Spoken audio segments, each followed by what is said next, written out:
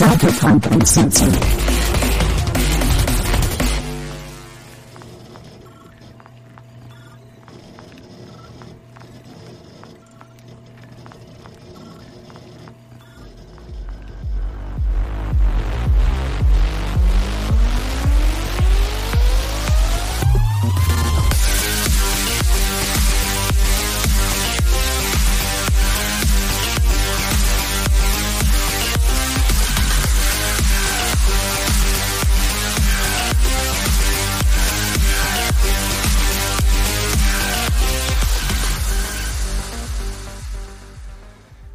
Choombuzz. This is Cyber Smiley with my co-host. Greetings, programs. This is Wisdom 000. And welcome to Tales from the Forlorn Dopes. Tonight, as you can see by the graphic, we are going to be doing a review, thoughts, analysis, and other fun things about Cyberpunk Red and our take on it. So both of us have been making notes, gathering our notes, and we're about to share what we think about this wonderful new game from R. Talsorian. Wisdom, you want me to start off, or? Yeah, go ahead and... So, my strategy is just go ahead and kick us off there, pal. Sure. My strategy is just to go over kind of the main areas of Cyberpunk Red versus Cyberpunk 2. So the first point that I started with was stats. And with stats, the difference, of course, being they dumped the attractiveness stats and they added in Dex and Will. The things I saw that were good about Red and what they did was they reduced a little of the derived stats, getting rid of the BTM, and they didn't really give the damage bonus, because damage bonus was kind of converted into dice damage based upon your body. The other thing I liked about the stats was the removal of the secondary skill, reliance on intelligence and reflex, because too many players I've had in the past was they would just max out both of those stats and become unrealistic. And the other thing I liked was the limiting of stats to 8. So that way you didn't really have god characters to start off. The things I didn't like with stats was basically the charts. How's it going, Shinobi? And do not tray recurse.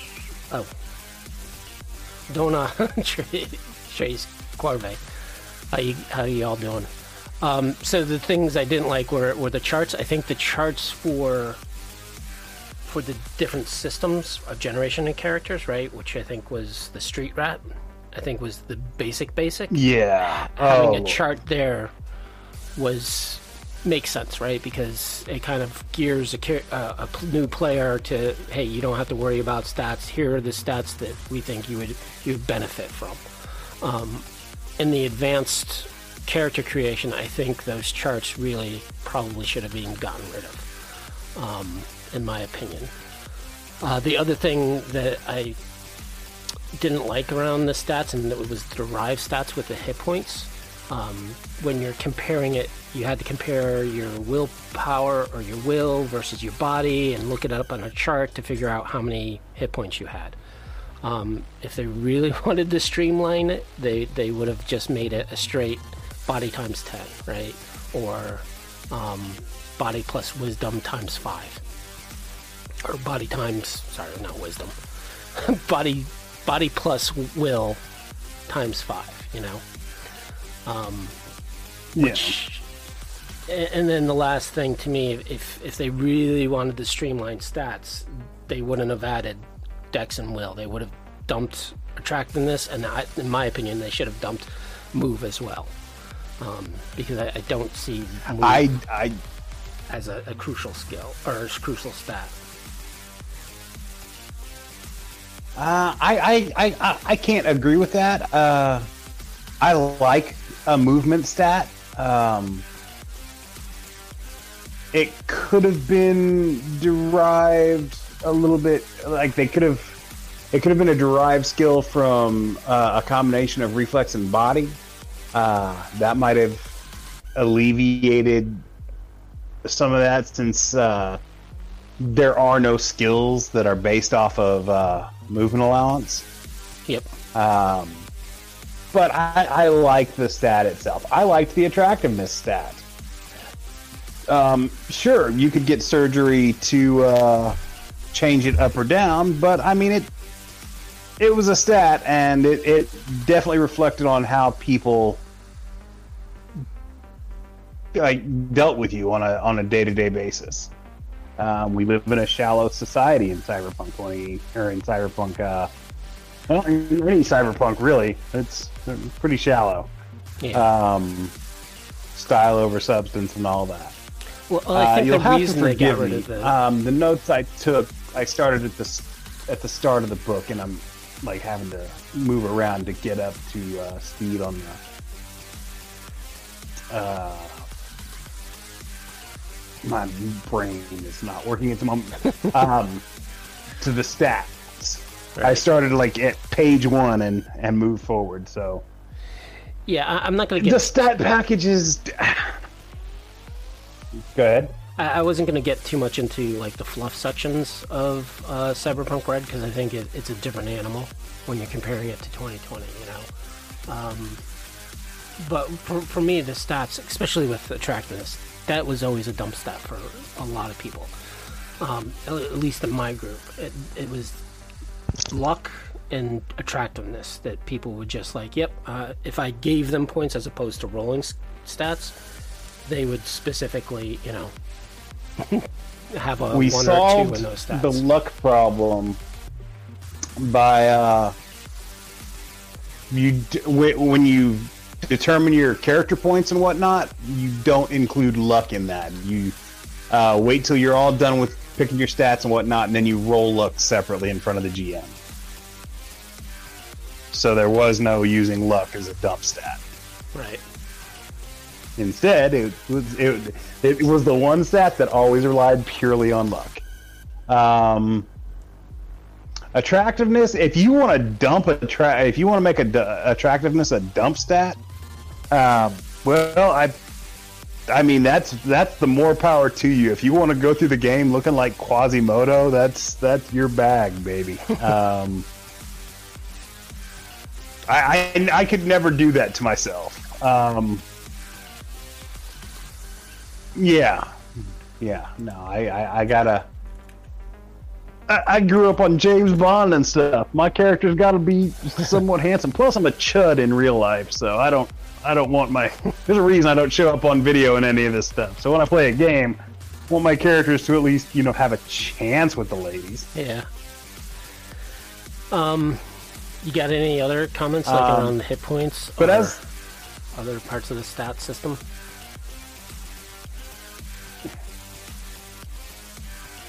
The stat packages, the only one that works is the complete method. That's the only one that allows you to stat your character as you see fit. I am not a fan of limiting the stats to 8. I'm just not. If you want to be like the high reflexes action hero, I think that's a viable role-playing choice.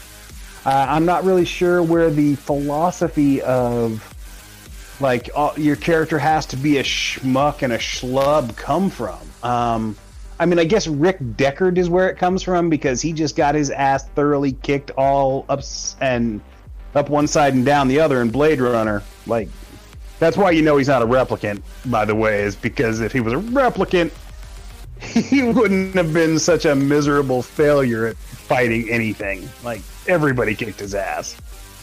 Right.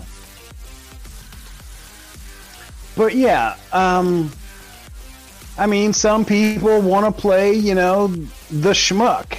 The guy who, even with the schmuck, though, like, they get by, they have some, like, really high stat.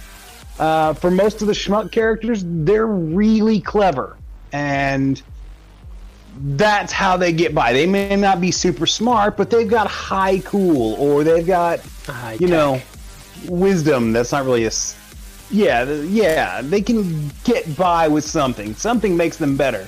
With most action heroes, it's always going to be reflexes, even if they're not even if they're complete schmucks like Jack Burton from Big Trouble in Little China. Like, that dude catches a knife in midair. Like, that dude's got super high reflexes. He talks about it. It's all in the reflexes, baby. So, yeah, I don't have a problem with people giving themselves high stats. It balances itself out in the wash. I want to play action heroes. I mean, nobody's going to try and make Mad Max the character with, like, a 7 reflex. No, that dude is super fast. Beating snakes and stuff. Yep. Anyway. The complete method is really the only one that works. I'm not really sure what the other ones are about, and I'm with you. I don't know why we need like 12 pages full of tables on everything. I don't know why each. The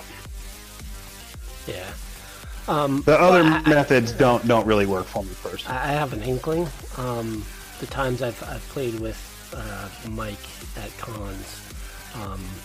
He seemed he seemed to like tables and rolling on tables, so I can see it as a personal preference. I can imagine. What do you think about the hit point system? The idea of them is solid. Yeah. I think if they were implemented without, there's a lot of tables in this book. Just a lot of tables, and some of them are repetitive, like. Entire sections repeat, and it's kind of odd. Yeah. What do you think about the hit point system versus like the wound system from 2020? Oh, all right. I am trying to be. I'm trying to be as upbeat and positive with this, but I will say this: I despise hit points. I don't like them in any game, and. The reason Cyberpunk 2020 and Interlock was my favorite game of all time is because one of the main reasons is because it didn't use hit points. I get what they're going for. I get that they are trying to make the game more accessible to a broader amount of people. They're trying to.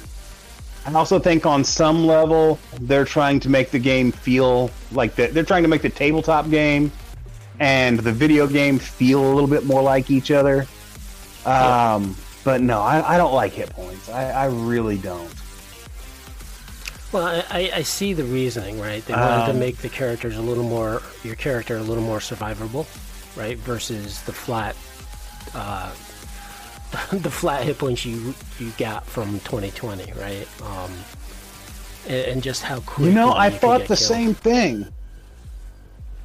But that really seems like contradictory because everything else they do, like limiting the stats to 8, like everything else they do just kind of seems to push that mortality, and then they'll do stuff in the rules that, let the character stay alive. It's really, I had a hard time figuring out what they were trying to go for completely with this. Well, the one good thing about their hit point system is it's not level based. They still keep it as kind of a flat hit point system no matter how long the campaign lasts, which to me still reflects, yes, no matter how really powerful or how long you've existed, the reason why you survived is because of your wits, not because you went up a level,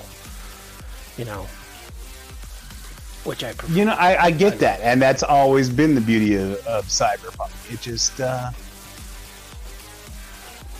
there. The hit points are going to be a sore spot for me from the get-go. Yep. Pardon me. No problem. So let's move on to there's a fan blowing, and it's throwing dust all over everything. So the roles. You say roles? Yes. So they haven't really changed the base roles, which was nice. To me, there was a lot of goodness that came out of this system around roles. Specifically, the better expanded rules on special abilities. I liked that they actually defined some of these special abilities and what you can do with them. I thought was good. Amen to that.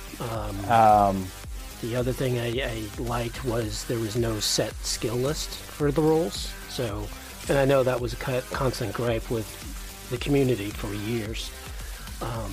Oh yeah, I just threw out the whole concept personally when I ran. So that's one of the great things about this game. The removal of the cash reliance on special abilities, and the limitation to an of extent. that special ability. Yeah, to an extent, true. Yeah. It's geared more towards your income as opposed to starting cash. Well, I like what they did. I like that they codified all the special abilities. They give you complete breakdowns on how the special abilities all work, and I think that's beautiful. They for most of them they went with like the same thing I did with Interlock Unlimited, where your special ability just adds to other skills, which it's how it worked with Combat Sense, and Combat Sense was the only one from the original from 2020 that nobody ever had a question about how Combat Sense worked really, but like a charismatic leadership, like that was such a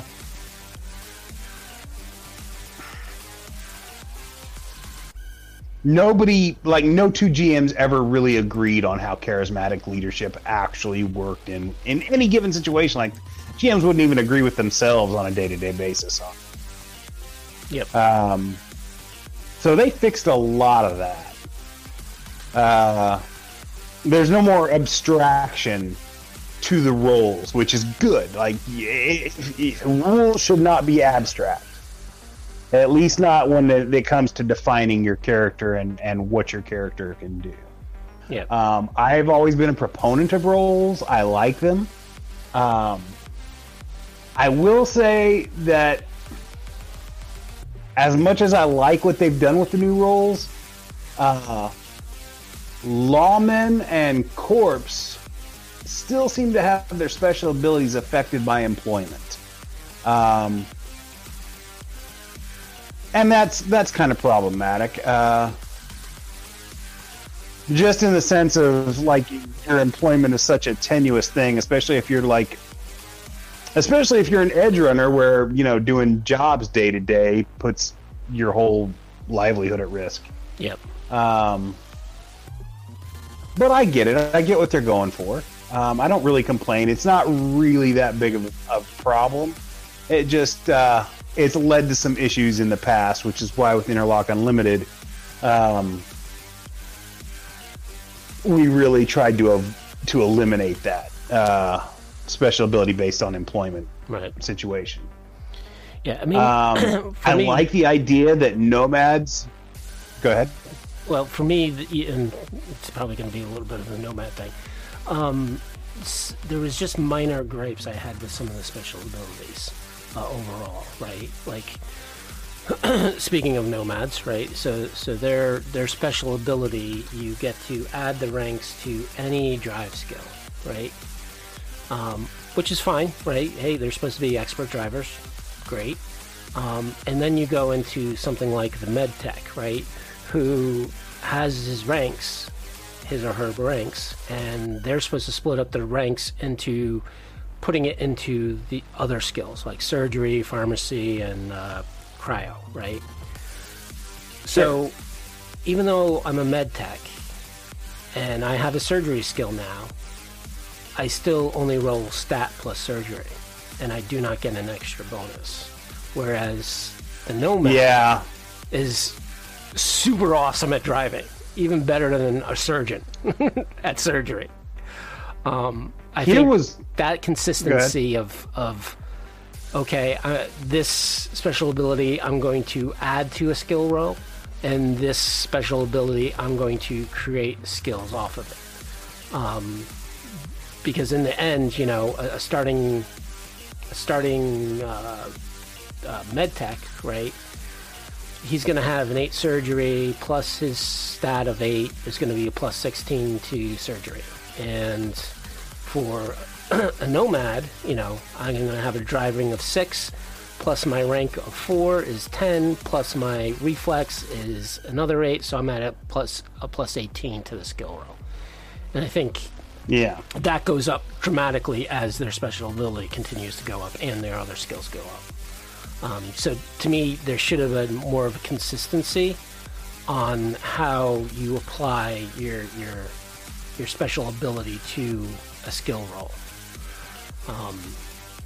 than how it was done. I did like, and the other thing I didn't quite like was techs with their fabrication and their upgrades. And that, okay, you make a skill roll, right, to see if you succeed at it. Halfway through, if you don't succeed at it, you just lose the time. You would lose materials too. So to say that the thing is uninjured and you don't have to spend additional money, I think is a problem. Because you are going to waste materials to do whatever you're doing, especially if you're inventing something. Sure, I mean, and it depends on how crunchy you want to get. But my problem with the nomads is, while I love the idea that they're tying driving into being a nomad, it's weird to me that they dropped the family aspect of it, even though that's still the name of the special ability. Like, it's not tied to your relationship with your nomad family anymore. Like, you're not...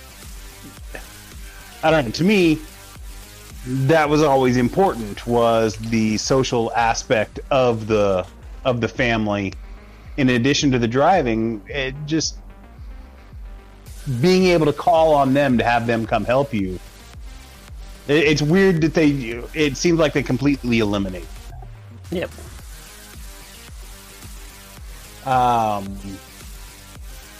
Going back to the stats really quick.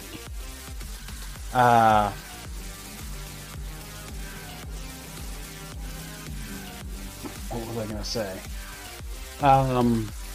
Humanity loss. I think while humanity loss should be derived from empathy, I don't think beyond that it should affect it. It should maybe provide bonuses and penalties, but I don't think like it should just cut your humanity or your empathy down. I get what they were going for, what they've always been going for with it, but lately I've been thinking about this, like, sociopaths are still good at manipulating people. Yeah. They're good at using empathy-based skills. Yep. Yeah, but they don't have any empathy. You would say that their humanity is pretty damn low. Yep. Yeah, and I think that's a partial of, 2020, right? Because oftentimes you would have players with these humongous humanities wanting to cut themselves up as quick as possible. Yeah. To not become human anymore. Yeah. Thanks, Capricious. Anything about the rules you want to continue or talk about? I think that I like, because it's tied into roles. I'm going to skip on forward a little bit to the life path. Yep. Every role gets its own separate life path page or 3. And I like that. It's a neat concept. It starts feeling a little bit redundant because there's so much overlap between the roles. and the variation between the roles for these life path tables, it seems it's really varied and it's kind of unbalanced. Like some characters get like 2 pages of personal life path, others get like half a page. You look at it and you're like, well, that's that was that's my a next thing, I guess. subject I was going to bring up was the life paths. I did like the adding of the roles. However, to your point, I think the point of certain role life paths, right? So some of them I start with a partner or in a band, so I have all these other additional contacts that other characters aren't going to have, which to me, you kind of got it through life events from 2020, right? Additional people, Yeah, I mean, I'm all for anything that expands life path. I love life path, but it just... Yeah, I think there's definitely some tweaking that needs to be done around it. Like, it's definitely a positive. Yeah. It's one of the things I very much liked about Red, but it's just kind of unbalanced. Yep. I also liked that you just instead of rolling life events and randomly possibly getting a friend, possibly getting an enemy, I like the flat roll. However, I don't like that you roll a d10 minus 7, because that leads only a 30% chance you're going to get a friend or an enemy, right? I think it should have been something closer to like a d6 minus 3. So that way you have a 50% chance of gaining one or more friends and gaining one or more enemies. And just tweak those just a little. The other thing I didn't like about the life path was just make small adjustments. Yeah. Just flat out getting rid of the big wins and big losses. Now, I know some of them can be viewed as imbalancing a character at the beginning of creation, right? But there's ways of balancing it out. Good. Was it really that imbalancing, though? I mean, as long as nobody was cheating on it, which is why, in my opinion, the GM should always take a very hands-on approach to character creation, especially life path. Let them choose all their like personality traits and the color of their hair. By all means, let them choose that, but don't let them choose life path. You roll that. That's part of the fun for both characters or both people, player and GM. Yeah, and to me, the big wins and big losses, there's just referee gold in both. Yeah, absolutely, it's referee gold. I get that some of the losses are harsh, like starting your character just immediately right off the bat losing a stat point. That's harsh. That's not cool. Or one getting a -5 on your attractiveness. Yeah, but I mean, if he gets an extra $1,000 at character creation, which is like I think the absolute max you can get from any big win, that's not really that big of a deal. If somebody has a little bit more money than the others, that's life, baby. That's just the way that goes. Yep. Yeah, so that's that and the happy love affairs, right? We have the tragic love affairs now, but it's also good to always have. I like the happy love affairs. I like setting up. I mean, that's just more shit for the G. That's more kindling for the GM fire. That's. Yep. Anything else on the life paths? That's all I got on life paths. Overall, I like what they did, but it was like you said, there's the big wins and big losses is sorely missed, as is the happy love affairs and what. Yep. So let's move on to skills. The things I liked about the skills was the reduction of some of the skills that were at or on the character sheet but really never really used. I liked that, and that they consolidated it into basically, hey, you're an expert. The whole getting rid of or better understanding of what hide evade versus stealth was.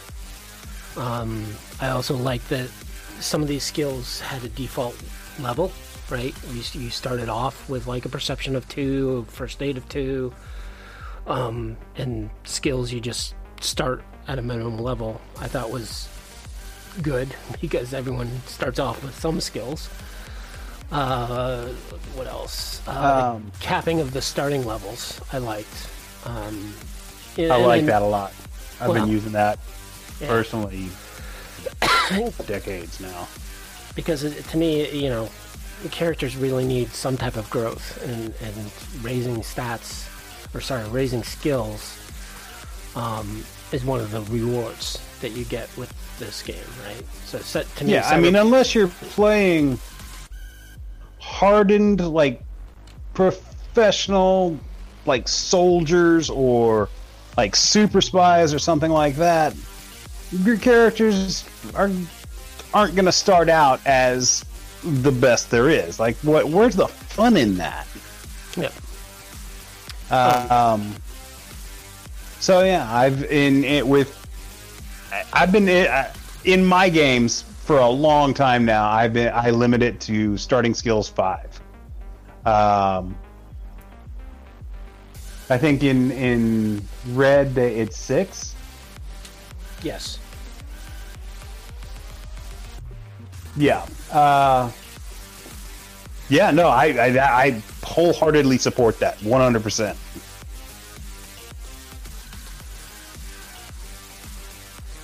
I'm the jury's still out for me on the pared down skill list. The simplicity is nice. I personally prefer a larger list.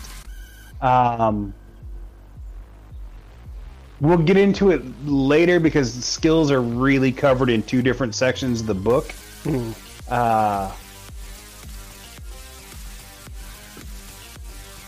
But yeah, I prefer a larger list. That's me. But again, I appreciate the simplicity. So yeah, I'm on the fence about that. Yeah, I do like the free language skill at 4. Again, with Interlock Unlimited and my personal games, I've been doing that for as long as I'm putting skill caps on starting skills. Free language, I had it at like 6. 4 works. 4 actually was probably much better. I think I'll personally change that in my games to reflect. Well, you did get a free language in 2020. You spoke the language you rolled up for your ethnicity, and you also got street speak. Yeah, everybody got street speak for free. Did you actually get like a number for the language you rolled? 8. 8. Okay. Well, I know. You play a game long enough, you forget. So speaking, and I know that you have 2 sections of the skills, right? Which was the actual resolution of skills. The one thing I thought was capricious. Yeah. Sorry. Skills. Capricious brings up a good point on academic education, because playing a character that doesn't know how to read, write, or do basic math is not really that much fun in a cyberpunk world.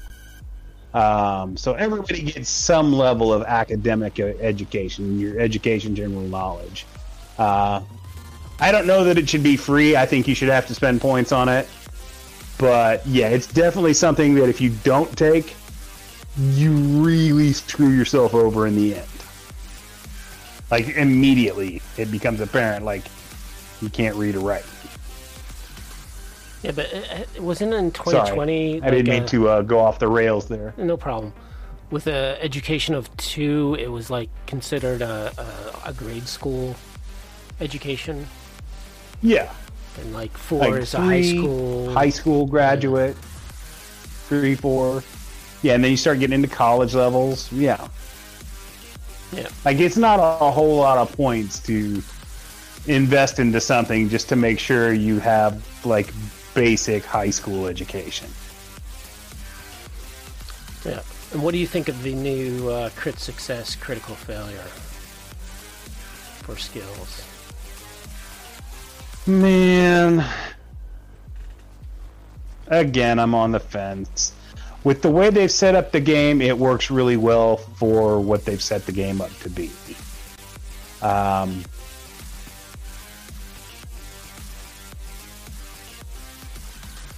Yeah, it works really well for what they've set the game up to be. That's what I can say about it.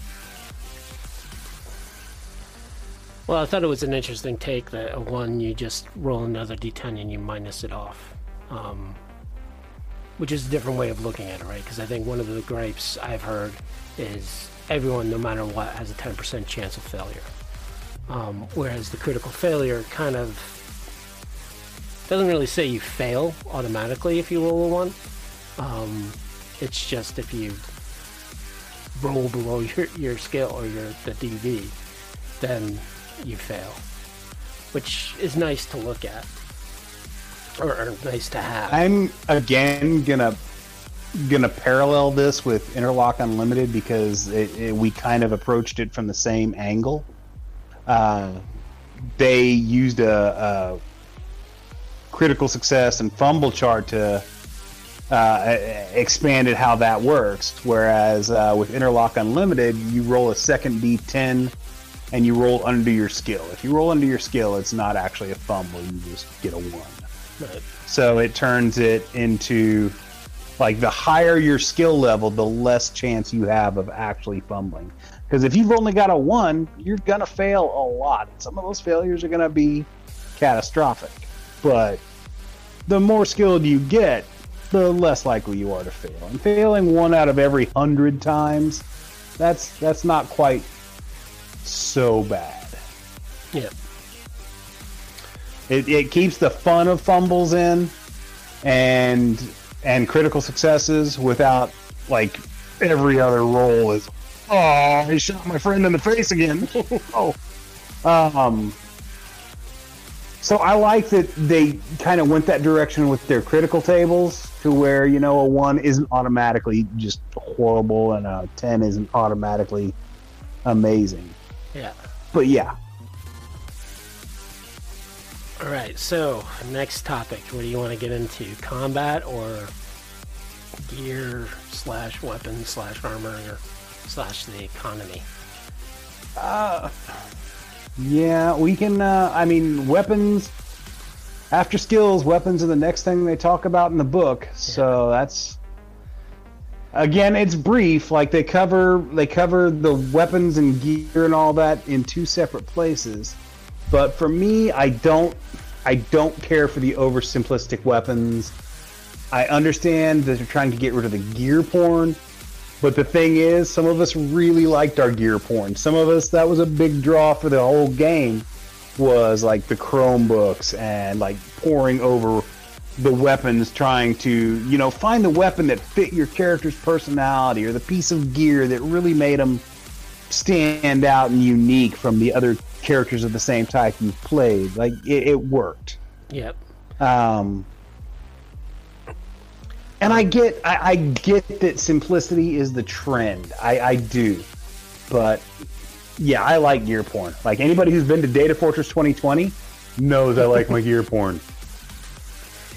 Yeah, and for me, you know, so when you look at role-playing games, right, you look at the reward system. So, for example, you know, Dungeons & Dragons, the reward system is leveling, which brings higher stats, more skills, and gear, right?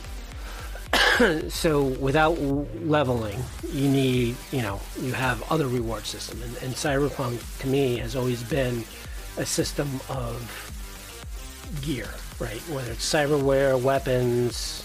I mean, and that, honestly, every role-playing game is. Every role-playing game that I've ever enjoyed, like half the time when I'm not actually playing it, if I can crack open a gear book, if I'm playing Dungeons and Dragons, and even though it's not the current system, if I crack open Aurora's Whole Realms catalog, or one of those thick spell volume things, the Tombs of Magic, yep.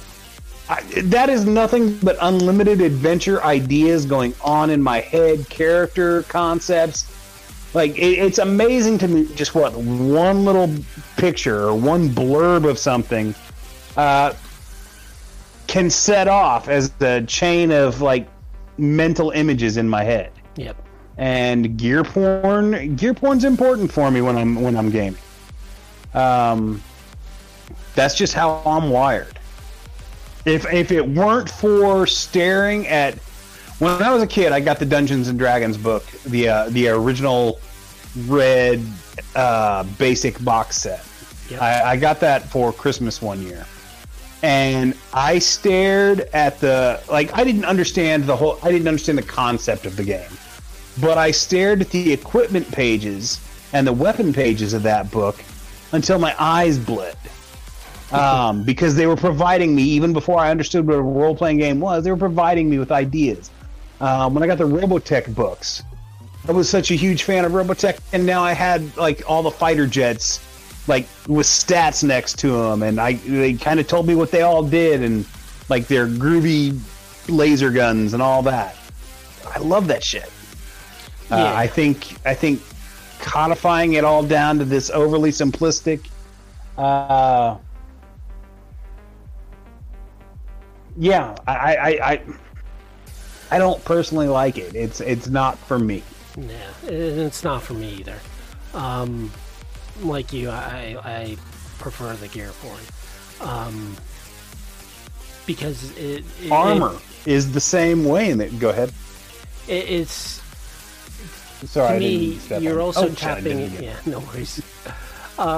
You're tapping into human nature, right? When you're playing games. Now, I completely understand some people aren't into gear porn, all right? And they're not into gear. They just want to deal with the story, and they want to keep things rolling, and that's fine and dandy, right?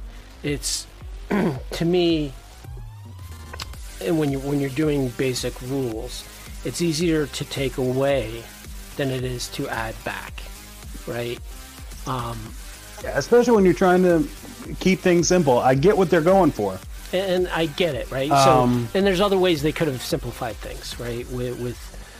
With that whole system of, okay, you know what? Let's get rid of weapon accuracy. Let's get rid of reliability. They could have taken a little bit away from 2020, right? By eliminating these two arbitrary parts of a weapon, but they could still have, okay, maybe there is some, and again, when they probably started doing that, they saw, well, a 9mm is a 9mm, and it's always going to do this damage. If you take away the weapon accuracy, that's the reliability, it's pretty much the same weapon no matter what. But to me, that's where the flavor comes in, right? And the picking and the choosing, exactly, and building your own type of weapon, or like you said, hey, my guy's gonna be a 6-shooter guy.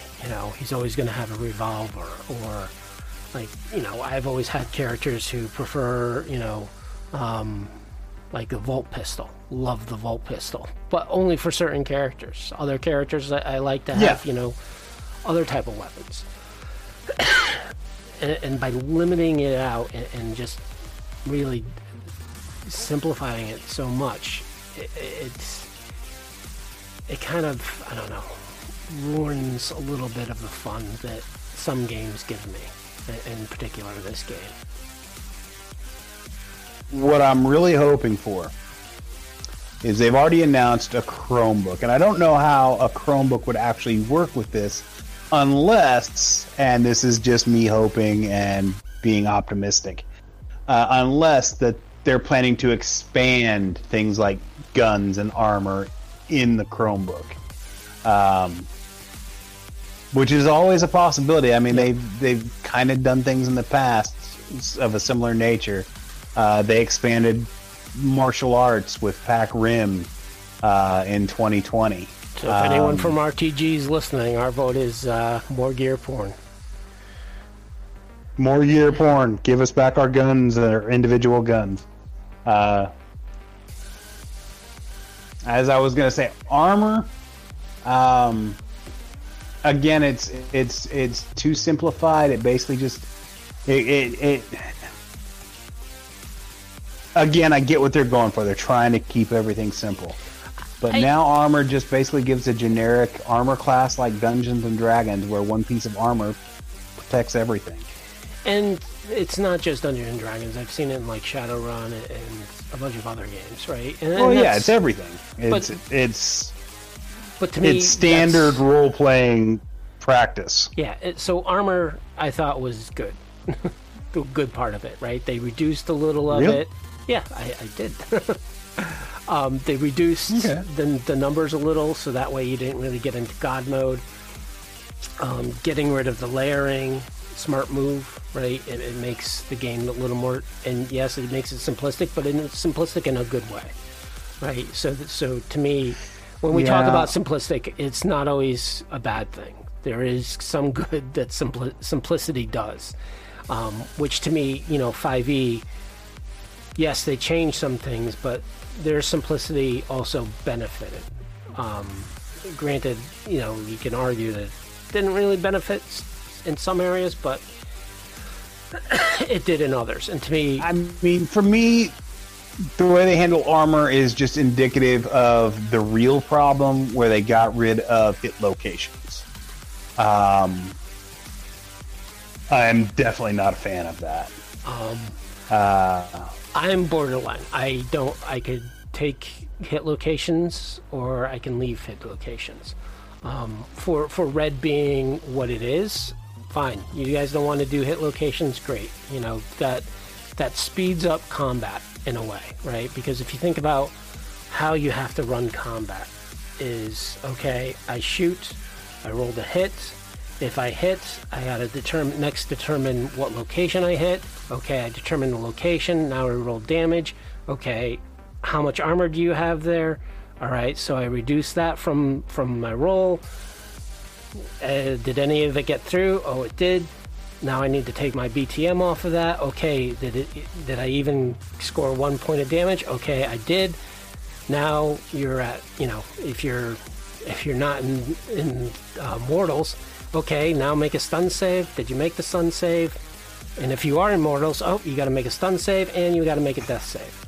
So, my rebuttal to that is that only matters for PCs. If the GM is going through all that effort on every one of the NPCs, the GM is really wasting his time. Like, the beauty of being a GM is we can just hand wave that stuff. Oh, you did this much damage, dude's dead. Right. Or you got through his armor or you didn't. We can decide that on the fly. And, certain enemies who are important, we can pay a little bit closer attention to the rules, but, sometimes the GM's just got to play a little fast and loose. Agreed. But I understand that overly simple systems is the trend. It's been the trend since Savage Worlds hit the streets. I get it. I understand that's what's hip and popular. It just doesn't appeal to me. And I think in this case, it dulls the edge that Cyberpunk had. Cyberpunk's hit locations, they're beautiful to me. In 2020, with this, I understand that like critical tables kind of make up for the loss, but to me, they don't do the same. They don't have the same feeling. Yeah, well, I'm going to disagree and say that, it does speed up combat, especially when you get into auto fire, right? Speaking of which is another subject, right? So for me, we'll get to that one in a bit.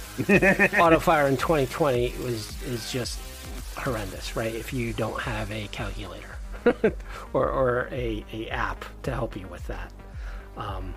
One of the reasons why I built some of my site was because of the complexity that auto fire can have. But I don't see that as a problem of the game mechanics. And yes, I am also part of that generation who basically, we learned crunch. All the games that we grew up with were crunch, right? And you want to talk about tables, think about, like, I don't know if you ever played Rollmaster or Iron Crown's, any of Iron Crown games. Oh yeah, Rollmasters. Think of the charts there. Anything from Ice, anything from anything from Mayfair. Yeah. So we grew up on crunch, and that's something that we learned from a game. But I also, and again, I don't see the simplistic nature that a lot of games are going for. I don't see that as a bad thing, and I don't see it as taking away from the gaming experience. Because again, I'm not saying it's a bad thing. I'm just saying it's not for me. Right. And I see it as it's useful depending upon the game, right? If Cyberpunk, I need to play fast and loose with combat because I want to get more into story, I'm going to probably use Red a lot more to do that. Because, yes, it for me, it comes down to realism with 2020. But again, it's all based upon how I'm doing my story and how quick I want to get combat over. For me, it's like, this is my perspective. You can play as fast and loose as a GM with the rules you want. That is your purview as GM. The game promotes that. I've never seen a game that doesn't. But here's the deal. It's better to have a rule and not use it than not to have a rule in situations where having a rule really helps things out a lot. Right. You can always choose in Cyberpunk 2020. You can always choose not to use a hit table. Just hand wave that stuff out of the way. Like, oh, you hit, and you did with an assault rifle, 6x6 damage. That dude is dead. He's not wearing any armor. There's no need to roll on a hit table. You can just hand wave that out of the way. But man, it sure is nice to have that option. It sure is nice to be able to, like, say I want to shoot the dude's hand and knock the gun out of it. Well, sure, it's a ridiculously hard shot, but you can do that. There are rules to help you. Whereas that's missing in Red. Mm-hmm. And again, simplicity is the trend. That's what everybody wants these days. It's just not for me. Right. Well, one of the things I did Interlock to me is such a beloved system, and Cyberpunk 2020, I mean, I've spent 30 years making it into like the perfect system for me, and it's hard to let that go. Right. Yeah, and I think you've donated quite a lot of time in tweaking 2020 to be just right, and I understand it. And that's the other thing, right? And I'm in the same boat, right? With right now, I'm running Cyberpunk 2020 because I know the rules, I know them very well. But I think for the next generation or new players coming into Cyberpunk, I've seen a lot of questions around that from people. What should I start with? Should I go into 2020? Should I go into Red? I think depending upon your gaming maturity, right? And when I say gaming maturity, I mean how long have you been playing role-playing games, tabletop role-playing games? will decide which one you really should go into. Sure. But I mean, for today's generation, red is what they should go with. Red is what's going to make more sense to them. It's going to feel more similar to other games they might have played because everything's moving on this trend towards simplicity. So, speaking of and again, for gaming as a whole, it's a good thing. Go ahead. And getting back into the whole combat system, the one thing I did like what they did with the combat system was actually specify what you can do in a round. With the old system, for whatever reason, people really got confused over the multi-action. I've seen people complain that, in the old system, what you could do is, for one action, you unload you shoot your pistol, the firing rate, you move, you can shoot your pistol, the firing rate again at a -3, and you can basically unload your pistol in one turn. And I don't think people actually read some of these rules. Yeah, I was going to say that is not an accurate description of what you can do with a multiple action. It's an accurate description of what people tried to do. Right. But that's not exactly how it works. You're never going to exceed the rate of fire. Like if you're shooting full auto, you're just going to shoot with the full. That's what it does in 3 seconds. You're not going to extend time out and get that twice. Now, if you're doing single pulls, sure, multiple action comes in, -3. Yep. But I think you already did that with your in 3 system. seconds, you can pull that trigger a lot of... Yeah. With combat actions in an interlock unlimited, it's based on your weapon skill, how many times you can pull the trigger. But a full auto weapon is still just going to do the full auto... Yep. Full auto rate of fire. That's never going to change. And that's what I kind of liked with this system is that clarity that they have. You have a move action and you have another action. And that's pretty much it. Yeah, they have completely eliminated multiple actions, which, for simplicity's sake, is a positive. For what they're going for with the game, it works. Like, there's no need for multiple actions. Yep. And I like that. And the critical injuries I do like because it does give that, still gives you a little bit of that lethality that's, I think that, like what you were saying, is, okay, you remove your to hit location and all this other crunch, but you still have critical injuries, which still added to combat and the lethality to me. The one thing I really don't like about combat is that if you don't have line of sight to your opponent, that means your opponent, or sorry, if you have line of sight to your opponent, you're out of cover. If you're in cover, you do not get line of sight. I hate that. Basically, if you throw a towel over your head, you're out of combat, baby. They don't see you either. As opposed to... Okay, actually, no. You have to have complete cover, 100% cover, or you have no cover at all. Right. Which is just... How does that work? You're telling me I can't hide around the corner and just pop my arm and head around enough to get a shot? Yep. And not get any benefit from that? If I'm out of cover, I'm out of cover. That's... Yeah, I read that. I read that page, and I had to read it several times. It was like, is that really what it's telling me? Yep. And I think that's the worst thing about combat.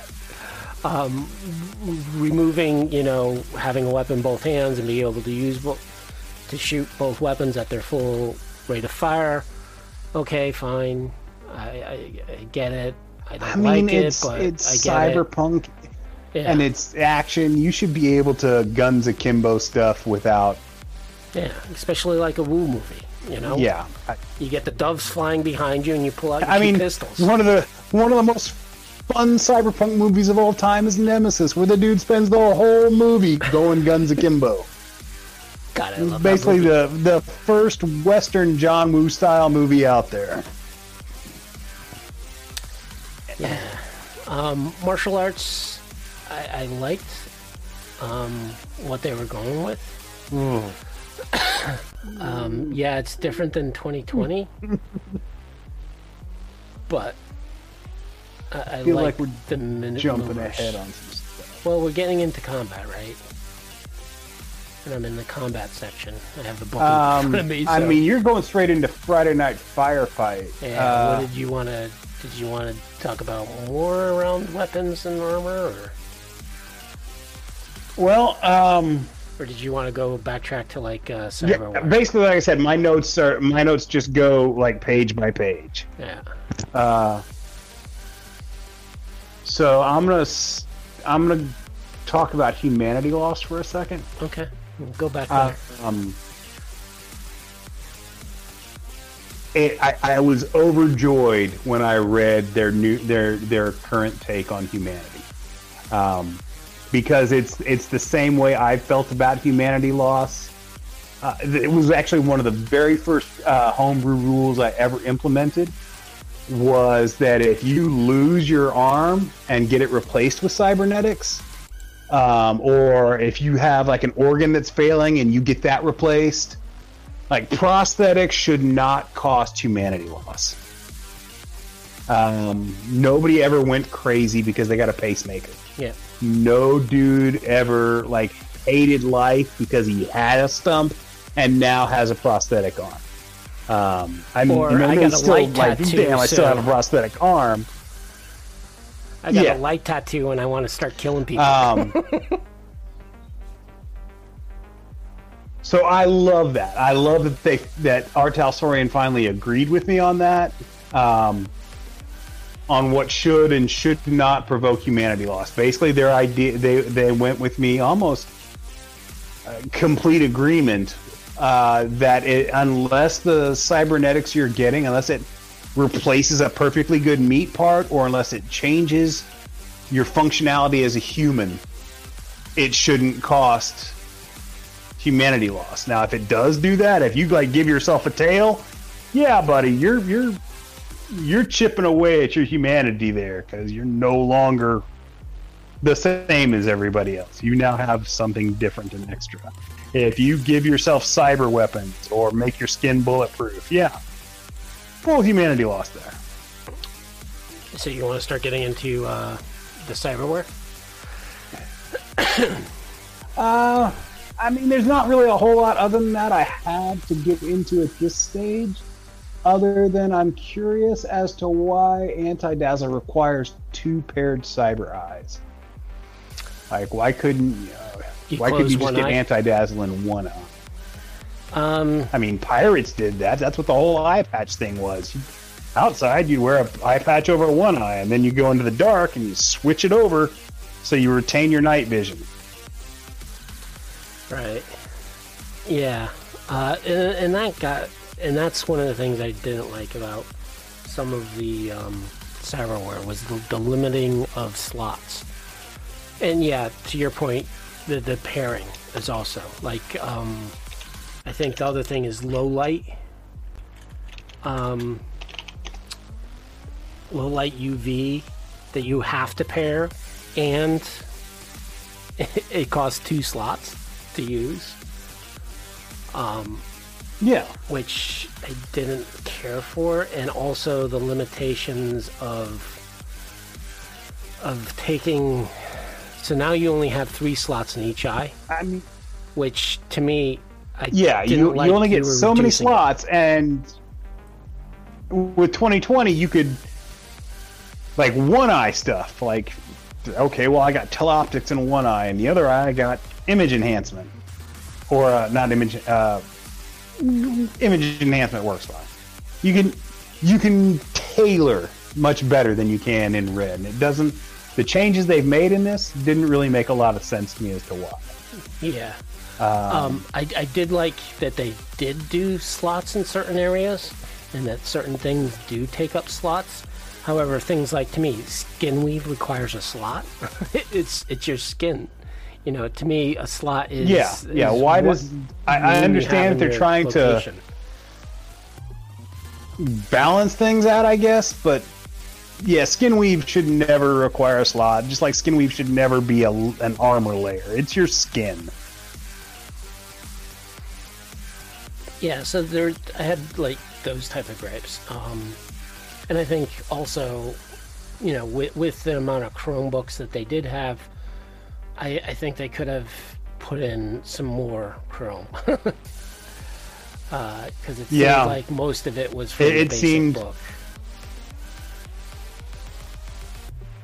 I mean, they've announced a Chromebook, so I'm hoping they're gonna expand on it. With the way they've simplified everything, they kind of have to. Like, that's just, I mean, it's Chrome. It's going to be cybernetics. That's like the backbone of the Chromebook. That's why they're called Chromebooks. Yep. But yeah, it definitely needs to be more. I also like the therapy rules and including those in the basic book and actually quantifying them as opposed to 2020. Yeah. I mean, 2020 quantified them, but it was all in like secondary books. Yep. With how it actually worked, and even then, it's kind of hunt and peck trying to find the actual rules.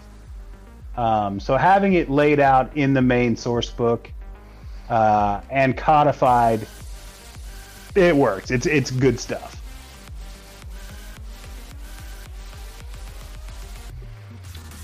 All right. Anything else around the cyberware you want to talk about? Just at this point in the book, the whole Street Rat Edge Runner complete thing it's starting to feel a little heavy. Yeah. I'm not sure why that applies to cybernetics. I'm really not, but it's... And again, I can see it for the Street Rat starting to... part, right? For a beginning basic character, you're just using basic rules, and a new player needs guidance. Sure. Completely understandable that you use this, but once you get off of the Street Rat,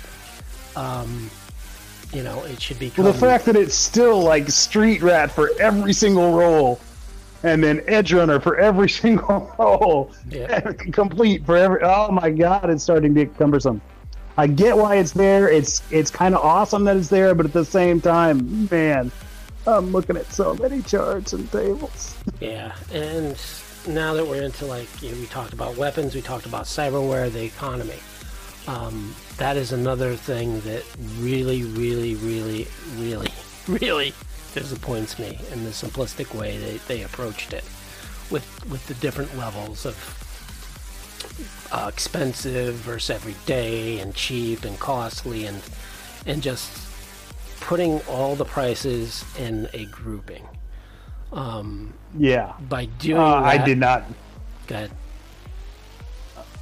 I just saying I did not understand what they were going for with that one. Of all every other thing that they've done to make the game more simplistic, they throw the economy at us, and it gave me eye twitches.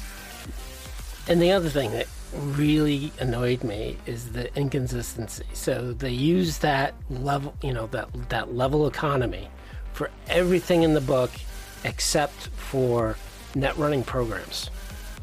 That's where some of the values are a little different. So to me, if you're using it, it should be applied everywhere. You shouldn't have small exceptions in these abstract areas. Yeah. The other problem with the whole economy is they limit things, right? So once you get to super luxury, okay, well, you can't really improve it anymore because it's super luxury. What's the next level there? Do you double the cost? Do you triple the cost? Is it times 5? Because even the levels of economy jump, right? They go from times 2 to times 5 to times 2 again. And even in Dungeons and Dragons, the 5th edition with their streamlining, they still had various prices for everything, and they still had the variety of what weapons you could use. Yes, a weapon still did D6, but you still called it an axe versus a longsword versus whatever, and you know. I mean, it felt distinct and different. So I think the economy is just, especially for a system like we've talked about, is gear porn. Which how do you get gear? Through money. If the money is, based off of this arbitrary I level, agree with that, Rob. By the way, system, it's just so confusing. What do you write? Yeah, he wrote that, or I guess no, November Alpha. The idea that traumatic events can cause humanity loss makes a lot of sense. I agree with that. It does. Yeah. I mean, that's humanity loss and post-traumatic stress. I mean, those should be tightly connected. I think skills come up next in the book, where it actually gets into like the definitions of skills and whatnot. And I the first thing that came to mind is, you can dodge bullets now? If you have a reflex of 8 or better. You can dodge bullets? Kinda. I don't think you're doing a Nero. I think you're I mean, are you sure? Because you're rolling your reflex against your attackers to dodge bullets. Again, I don't think you're dodging. I'm not really bullets. coming to any other conclusion but Neo. You're dodging them aiming at you. I don't think if you're not noticing the person, you're not going to get. As a referee, I would not allow you to say, "Oh, you hear a gunshot. Well, I dodge it." No, you don't. You hear a gunshot, and I'm gonna roll the DV to try. Right, but if you're standing there in front of somebody, if you're in a fast draw situation where you guys are facing off and that dude shoots at you, you can dodge the bullet. That's I mean, according to the rules, that's what that means. And again, to me, picturing it in real life, I don't see it. Hey, I've shot my gun, and all of a sudden you dodge. I think it's more or less, I pull out my gun, I aim at you, and you, as you're pulling the trigger, or I'm seeing you pull the trigger, I move, and you can't keep up with my action of dodging out of the way of your aim, right? So you're not dodging you're dodging bullets, you're dodging aim of your opponent. I mean, if that makes sense. I get that that's what it's trying to emulate, but I mean, yeah, it's still, attacker's stat plus skill plus D10 versus defender's stat plus skill plus D10. That's dodging bullets. Even if that's not how it's described, that's what's happening. And again, like you said, it's only for level people with like skills of 8 or higher. Yeah. But still, it's eye twitching. My eyes start twitching. It was back in AD&D when you read the rules, and it's like a round is a minute. Okay, how many attacks do I get? You get 1. Okay, so I swing. I wait 59 seconds. Yeah, no, I hated that in D&D. I still hate that in D&D. I did that. Oh, that may be my single most hated rule about Dungeons and Dragons is how long is a round? And I can only do this one thing. Oh, well, yeah, but you're also like dodging and parrying, and no, I'm not doing any of that. I'm scrolling to hit and I swing. Don't abstract what I'm doing. Don't tell me what I'm doing. I'm telling you what I'm doing. Yeah. And I'm telling you that I can hit somebody more than once a minute. That is, Jesus Christ. Oh, yeah. I get what they're doing, and I think for any melee actions, yeah, you should be able to like hand to hand. It should definitely be opposed skill rolls. I just don't think that should work with bullets and explosives and stuff. Yeah. But again, simplicity, and that's what they're going for. So it works with the system. It's just, again, the eye twitch. Yeah. I love the new difficulty charts. I very much like those. I don't know why they come out and they seem better to me than the 2020 difficulty values. Maybe because like there's not a bunch of there's a very short negative modifier examples table, but for the most part, I don't know, the numbers work better for me. Yeah, if that makes sense. I was looking at the numbers too, and they definitely work a little better, right? Because in the old system, you know, a 15 was average. So what you're saying is if I have an average stat, which according to the rules is 5, and I have an average skill, which really is around a 3, I have a 30% success rate of doing an average task. But less than that. I mean, if you've got a 5 stat, or even a 6 stat, which is average in Cyberpunk, and a 3 in the skill, that's a 9. You've got to roll. Yeah, okay, you're right, 30%. Never mind. 30%. I'm an idiot. So, yes, yeah, it's I liked how they rearranged those numbers. So, and it works especially with beginning characters, right? So, hey, I'm at a 6 and my stat is an 8, right? As a beginning character, that's a 14. So I'm always going to usually succeed at average unless I roll a 1 and then a higher number. Yeah, I mean, if this is something I do every day, even at a low skill, like yeah, it works. I would have had every day be 12, but and I would have just lowered the numbers by everything by like 1 point, like straight across the board. But I get why they did what they did. Yeah, and I like their I really dig well. it. I also really like the idea of complementary skills on like page 130, where you can use skills in conjunction with each other. I like that. I like that idea. It's something I've always done, but there was no rules for it. I don't think even with Interlock Unlimited, I don't think I have any rules to support it. It's just something I've done. So seeing it on print, seeing it on the page is good. Yeah. All right. Now, go ahead.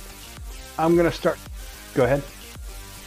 No, you go. We're already 8:20, so I wasn't sure how long you wanted to continue talking. We're already been at it for about an hour and a half. I'm happy to continue talking. The only other subject I think I haven't talked about was net running. I haven't even gotten halfway through my notes yet, so. Well, you lead the conversation, and I will follow. All right. Skills are where things I really start to. I get that they simplified everything and they pared down the skill list. What I want to know is what's the difference between conceal, reveal, and perception? So conceal reveal is specifically for objects and hidden objects, right? So they're opposing skills. They're not opposing skill, they're the same skill, but they oppose themselves. Versus perception. Right. It seems Go ahead. So to me, perception is noticing things out of the corner of your eye of other people's activities. Like when I look at Cyberpunk 2020, you know, you have hide evade versus stealth. Except it's not. If you look at the skill list, it's the perception is the skill of spotting hidden things like clues, traps, and people using the stealth skill, but not objects hidden with the conceal reveal skill. How is spotting hidden things not spotting hidden objects? It's a redundant skill, and there's lots of them. How is trading different than persuasion? Like, if you're trying to talk somebody into stuff, how is it really a different skill to try and talk them into a lower price or a higher price? Why is evasion a separate skill from athletics or brawl melee martial arts? Same reason why dodge was in 2020. Yeah, it didn't make sense there either. That's why. Yeah. How is bribery in and of itself a skill? And what is the business skill? Like, how is bribery not different? How is bribery different than persuasion? Right. I like the deduction skill. As a new skill, it makes sense to me. It is something that's separate. Like, it's intuition, and there needed to be something like that there. How is acting, though? How is acting different than persuasion? Here's the big one for me. Why is paramedic a separate skill from first aid? I mean, a paramedic is just somebody who's taken first aid to a professional level.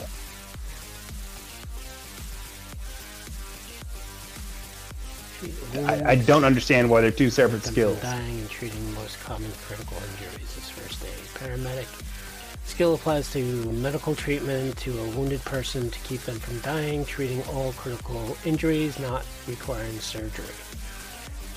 Yeah. There's no difference. Yeah. There's no difference. It's the same skill. In the I don't have the wounds healing, but paramedic might increase the type of or your healing possibilities. I mean, I get that, but why wouldn't that just a higher level first aid? Why wouldn't that just cover that? Why are brawling and or martial arts treated as separate from melee? I don't understand that holdover. I've never understood that holdover. If I can kick your ass with my fists, I can pick up a baseball and kick your ass just as well. Or a baseball bat, I'm sorry. Yeah, but the knife is a different type of skill. Knife fighting is a different type of skill. Really? Because every martial arts class I've ever seen that had weapons form taught it as that martial art. If you go and take a kung fu class, you'll learn how to use the weapons. You will, and you will learn melee skill. Right? So Aikido, yeah, but it's not separate. It's all treated as part of the same thing. I can argue against that. Right? So melee is also sword fighting. Right? Yeah, which is a martial art in and of itself. Which is melee. Granted, which is a martial art. Yeah, well, in 2020 you had fencing, right? So yeah, don't get me started on that. You had fencing and melee, which, I mean, yeah. Well, for me, the argument will always be that melee is just martial arts with a weapon. And you could be trained in knife fighting and not learn martial arts. Well, technically, everything really? You do with combat is a martial arts. If you're trained in knife fighting, you're trained in how to throw a punch as well. I don't know of any martial art on the planet that teaches knife fighting that doesn't also teach, at least basic into hand skills. In fact, usually with the martial arts that are geared towards knife fighting, like Kali Eskrima and Pencak Silat, knife fighting and hand to hand are really one and the same. Yeah. Same with like Krav Maga. That's just the way, you know, martial arts and melee work. Right. If you want to learn how to use a sword, they're going to teach you how to fight too, because you're going to lose your sword at some point. And again, so you're simplifying the skills. I can see a difference between melee versus martial arts, right? So martial arts to me is unarmed combat. Melee is you're fighting with a melee weapon, whether it's sticks, sword, spear, knife. To me, it is different on how you approach, right? So with knife, you want, when you're dealing with knife fighting, there's different tactics on how to defend yourselves when someone's confronting you with a knife, right? There's different tactics of how you're going to attack with a knife versus with, you know, an unarmed attack. So I can see it being a separate skill. Where do you go to learn just knife fight? I don't know. I'm not a combat mark, and I haven't really done a lot of research into it. But I do know, I've little exposure I have, tremendous. Knife fighting and weapon fighting is different than you know, than. But it's really not. It's attacking and defending. It's close, right? And it's hand to hand. Same principles. Different technique. They're taught at the same time. That's like Krav Maga. It teaches both unarmed and armed fighting, and it's all geared around that. You learn how to, if you're unarmed and someone comes at you with a weapon, it teaches you how to take their weapon and then stab the shit out of them. That is, like, it is all one thing. The same with Kali Eskrima, the same with Pencak Silat, the same Kung Fu. I mean, they teach you how to use the weapon as part of the martial art. Right. It's not a separate skill. Okay, so someone who's never taken martial arts learns how to use a knife and learns how to fight with a knife. Never's taken any martial art class. That's brawl. But they're not trained in it. They're just picking up a knife. That's exactly what brawling is. All right, they pick up a sword. Brawling is untrained hand-to-hand fighting. They're just doing it with a baseball bat or a knife. Now, if they go up against, if Joe Schmo, even though he may think he's really good at swinging that knife, if he goes up against a martial artist who is trained in a form that teaches him how to use a knife, he's going to lose every single time. Unless he gets lucky, and because there's always the roll of the dice. Either way, we're digressing a lot. This is a personal issue, and I can see we're not going to agree. Yeah. That we can have a whole long debate on martial arts and stuff. But why is dance not a performance skill? And that's the end of all that for me. There are a lot of skills that seem really redundant, and when they simplified the list, it just comes across as weird to me that so many of these skills overlap. Right. You'd think that if they were really trying to pare it all down, that there wouldn't be that. So again, it's just personal opinion. I don't know why there is this stuff, but I do like the new red version of multi-classing. I still prefer my Interlock Unlimited multi-classing, but for red, this is head and tails better than the Cyberpunk 2020 version of multi-classing. This is elegant and it works, and I like it quite a bit. Um, for all the simplification of the rest of the game, though, combat awareness seems really complicated to me. The ideas in it are good, but things like rolling with the punches being tied exclusively to the solo, and like having to figure out how to redistribute a solid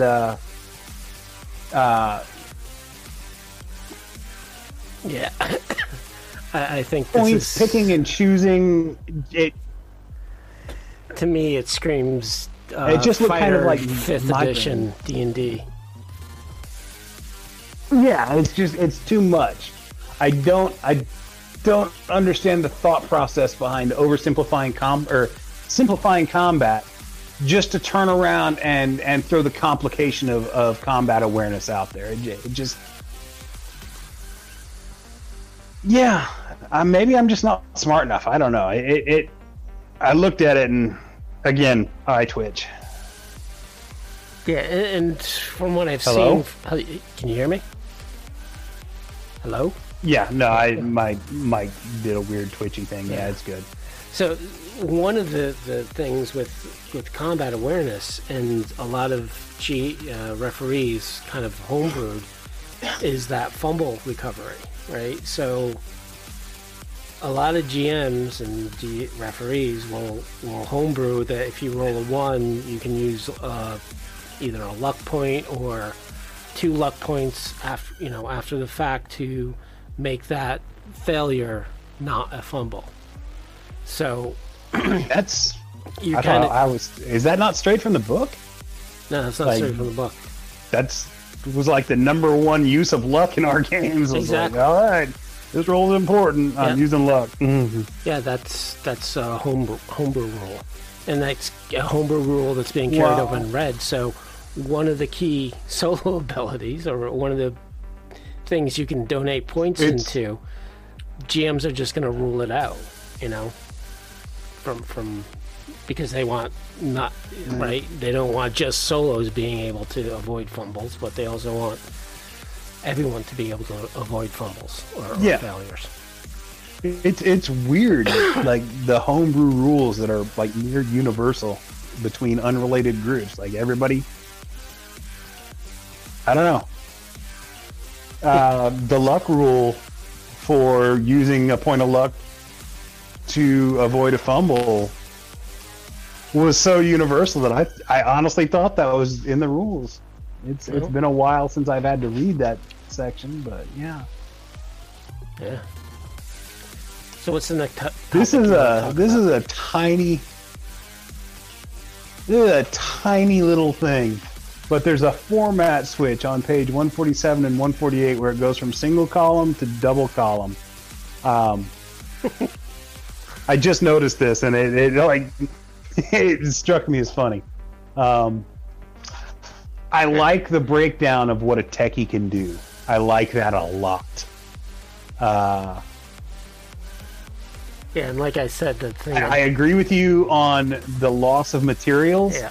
But the fact that they break it down and give you rules for exactly what they can do with their special ability, it's good stuff. Clear groundwork for how the special abilities work is a good thing. I know we talked about it earlier. This is such an improvement. I like the guidelines for how they're used. Yep. And again, Techie is also one of those special abilities that you roll the tech skill, whether it's basic tech, electronic, or whatever. You roll tech plus the ranking of your special ability.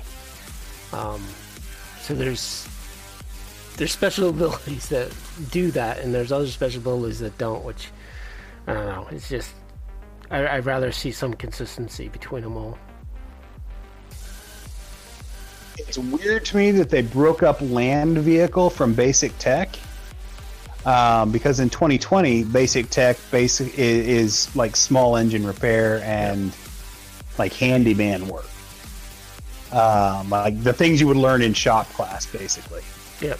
And then they had the specialized, like, you know, AV and helicopter and aircraft and like things like that. But yeah, in Red, they go ahead and break it up further, and like small engine is now separate from your basic tech. Yep. To an extent, like you still work on lawnmowers, but not cars.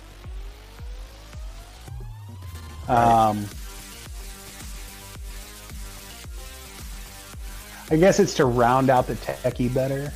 I guess.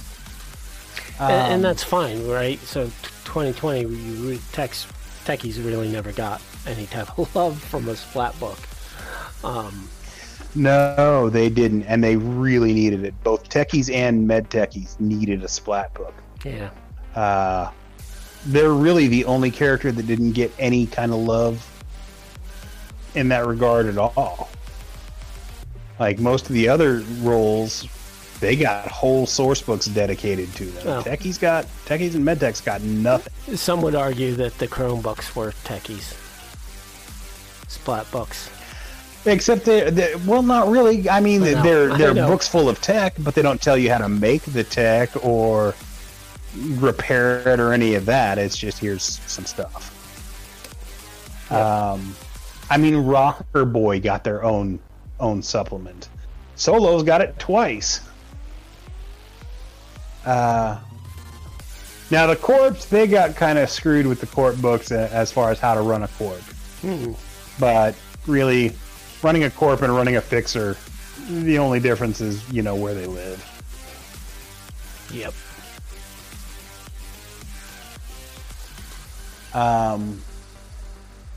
I loved the breakdown of each role.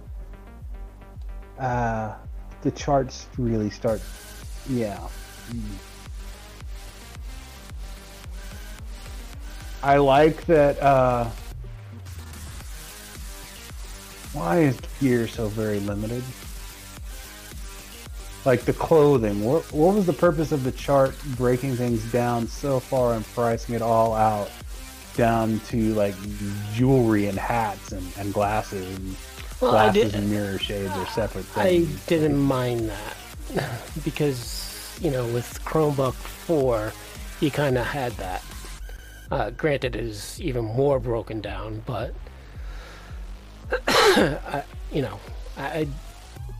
Well, I mean, they had examples for each. Yeah, I guess it looked weird to me in table form. I guess maybe that's just it. Maybe at that point I'd table overload. right. I like that yards and meters are interchangeable. It makes sense. There's not at the ranges in Cyberpunk where combat takes place. There's not enough of a difference for it to matter. Yep. Plus, with yards, like meters is more accurate, but with yards you can break it down to feet, and sometimes that's important. I get that people who have been raised in the metric system break everything down into centimeters, but that just it doesn't work for me. I don't have any clue as to what 52 centimeters actually. Never mind. I'm getting off. I'm going off on a tangent that I don't need to go off on. It's an American thing. The -8 for aim shots at specific locations. That's a hell of a modifier. Well, you're aiming for the head, right? Usually. Yeah, because really that's all you can aim at. You Well, supposedly you can't aim at legs. Target an elbow anymore. Yeah, head and legs.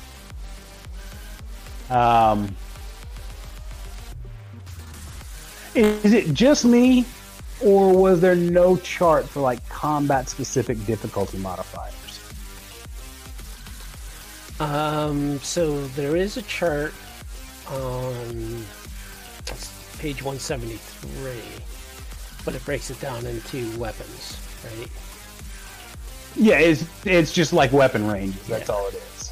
With the difficulty Speaking numbers. of that, Speaking of that, the sniper rifle difficulty values. It starts at 30 at 0 to 6 meters and then drops. Yeah. That's not how guns work. No. I mean, I kind of get what they were going for here, but that's not how guns work. Sure, if you're trying to look through the scope at something, then yeah, in a computer you're screwed. game. But at 6 meters, who's actually looking? Yeah, who's looking through the scope? You're just aiming down the barrel at that point. Yep. The rest of the table is fine. It's just the sniper rifles part really struck me as like, what's going on there? Like a person isn't going to open their other eye. Continuing with combat. Yeah. Continuing with combat, why does reloading a crossbow not require an action? I've reloaded a crossbow. That is not something you do quickly. No, it is not.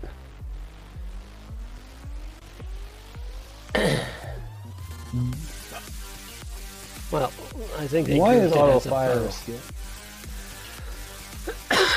Sure, and bows, no, that I can see why a bow doesn't require an action to reload. But a crossbow and a bow are wildly different. Everybody thinks they're the same, but they're not. No, they're not. Like they don't shoot the same. They don't reload the same. Like they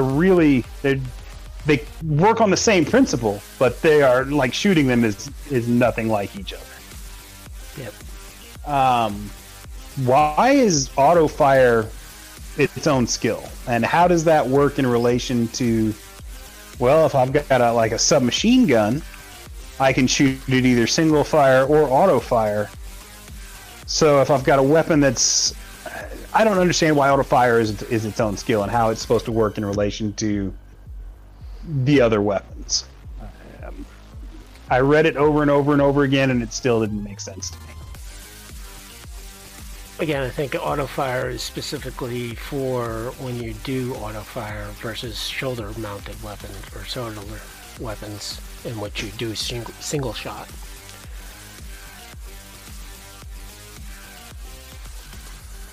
I mean, I guess, but I don't know. It just comes off as weird to me that it's a separate skill. Like, I'm sure it works in the game.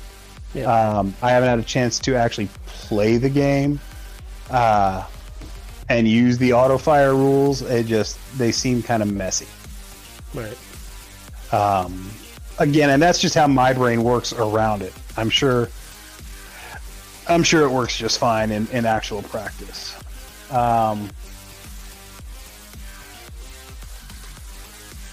We were talking about martial arts earlier. Mm-hmm. Is it just me, or is the damage for martial arts in this in Red just insane? That it scales based off of body? Not that it scales off of body, but how much it scales. Like the actual amount of damage you do. So if you're cyborged out, you can do 46 damage. Well, so if you're cyborged out, right, that means you probably have a bit of chrome on you. But yeah, so weaker people do, and I think 7 to 10, you're doing 3d6 damage. Yeah, I think which is in the human range. Which is in the human range, but if you think about it, it's a different wound system, right? So no longer are you scaled to really 12. Okay, hit points, that makes sense. Never mind. I had not taken the hit point system into consideration. It works. You're right. I was looking at this martial arts table in relation to Cyberpunk 2020, and that was my absolute mistake. Forgive me. Whereas martial arts in 2020, okay, so I have a skill of 6, that's a +6 to my damage. Got a body of 8, that's +3, so I'm already starting out at +9 to whatever dice roll I might make. Oh, don't get me wrong, in Cyberpunk 2020, within Lock Unlimited, I have the damage bonus from martial arts. You get half your skill, because otherwise a punch should not do more damage. Just unless, even at cybernetic levels, sure, if you've got like a body of 15 and you punch someone, their head might explode. But beyond that, if you're just a human being, yeah. I mean, even at half, you're still killing people with your blows. Yep. It's just not the overkill.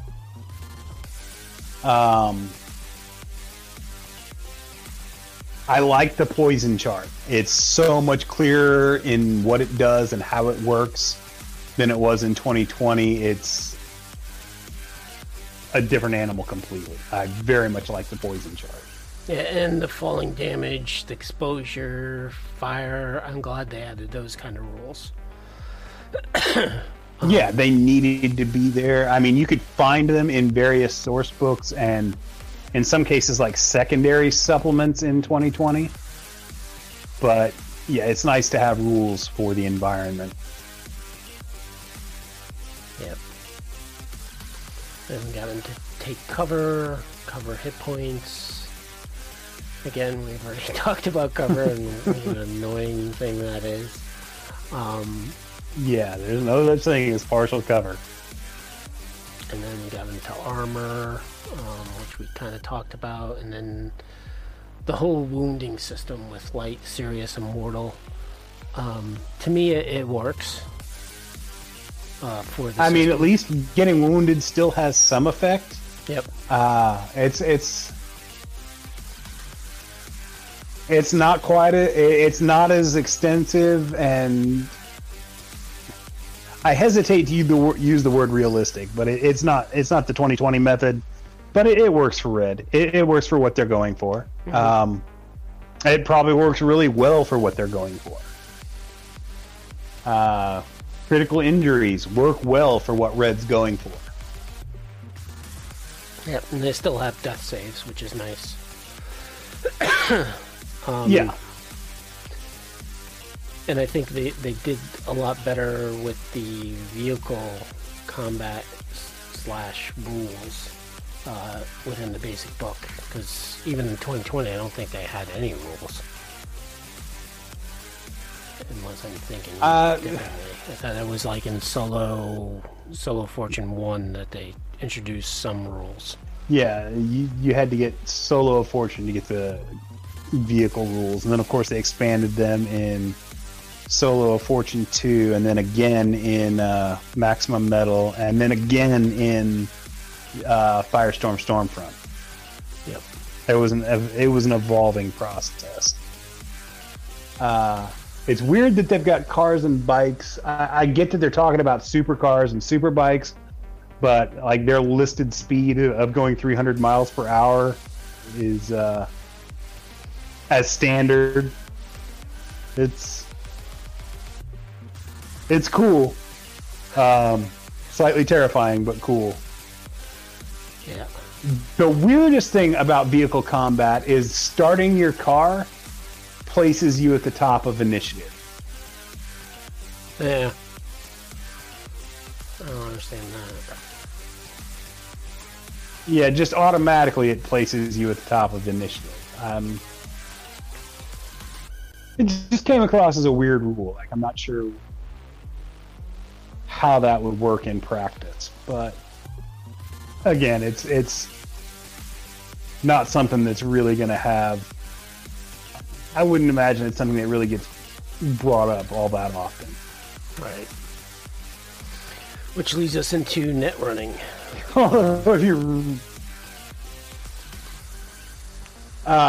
Just before we get into net running, yeah. I gotta say I love the reputation chart. Like, that was a highlight of the book for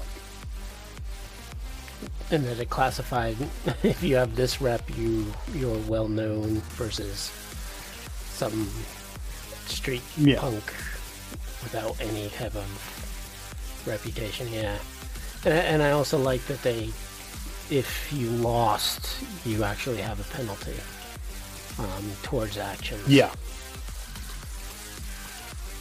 So just having something there in the main book that actually tries to explain what reputation is and how it affects your character is nice. So now we get into net running. To me, net running was good. That it's easier to integrate the net runner into team combat. Also, it's easier to make kind of data forts / net architects. Yeah, I agree. The net running rules are dramatically improved, like just on a whole nother level than they were in 2020. In 2020, it was pretty much almost universal that like GMs just disallowed net runners as a character role that could be taken because they were such a pain in the butt. Like fixes eventually came along, but at the start you were running a different game for the net runner than you were for everybody else.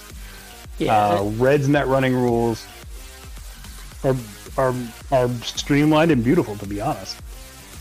Yeah, there's some things that I don't like. Basically, because of their economy system. I mean, they've painted themselves into the corner with the DVs, right? So yeah, if I have a password and I want to put that password to like a legendary level, okay, how much does that cost? You can't, right? Because at password, I think DV of 14, 16, something like that. It still feels like a separate game. It's just a much more streamlined game than it was. But and again, they seem like they've kind of So building levels of 12 is super luxury, right? So that's at 10 grand. Okay, what if I want to do a DV of 14 or 16 or because I see right now net running is very easy, even for starting characters to go through, which is a pleasant challenge. It is, but there's also not a challenge. Perfect. It's weird to me, right? At higher levels, it's weird to me that you still have the giant list of programs and stuff, like combat, weapons, armor, all got really simplified, but net running still has this basically its own like gear list, which is fairly large. Well, I've always liked the net running rules, even from 2020. So again, this is kind of gear porn. Yeah, I mean, I get it. Again, gear porn is a beautiful thing. I'm not begrudging it. I'm not knocking it. It just when you look at how much they simplified everything else, it was weird that net running. I guess in the grand scheme of things, net running did get simplified. I mean, the list of programs from 2020 filled a thick source book. I mean, Brainware Blowout. Yep. And they don't even have. So I guess it still got simplified. According to some people, techie is really you want to work with a techie to create a program. And I'm like, what? No. That doesn't make any sense. That makes no sense. Techies aren't programmers. Yeah. You want a cyber deck? Create a cyber deck. Yeah, you go to a techie. Yeah. But a net runner or a techie writing programs, that doesn't make any sense. Yeah. The other thing I didn't like about the cyber decks was that a program and a cyber deck add-on are the same thing. It takes up one slot. Yeah, you would think the add-ons would just would be treated separately. Yeah, but they're not. But I do like, it definitely streamlined the system. It definitely, and to me, looking at the NetArc seemed like it hovers back to 2013 and how you laid out a data fork. With the basically a flow chart of how you get to where you need to go. Which it's definitely, I played in the games with Netrunner, so it definitely speeds it up, but it still can take some time. And Netrunners can take away from gameplay, even in this system. Yeah. Not as much as they used to, but they still do. No, not by any stretch. But yeah, they're, like I said, they're still playing a separate game. It's you got your Netrunner over here doing things, and they tried to ameliorate that with bringing the Netrunner along because there's no more internet. Yeah. So we're at the so the Netrunner has to physically go to the locations. Yeah, we still have Trauma Team healing and fluff and all that to talk about. You want to save it for 2 weeks?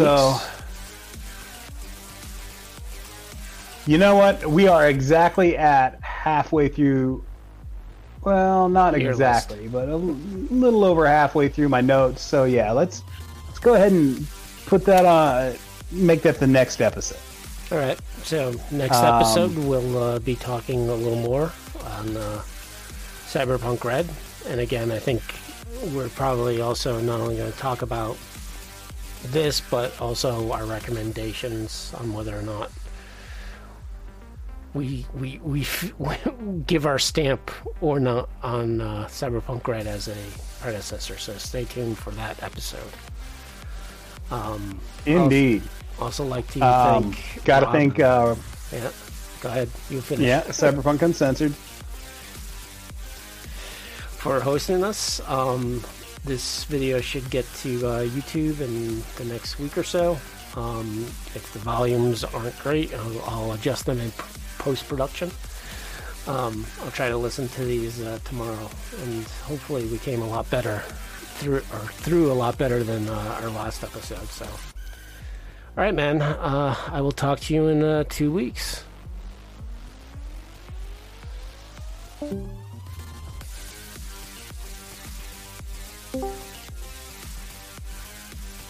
Did I lose you? Hello? Hello.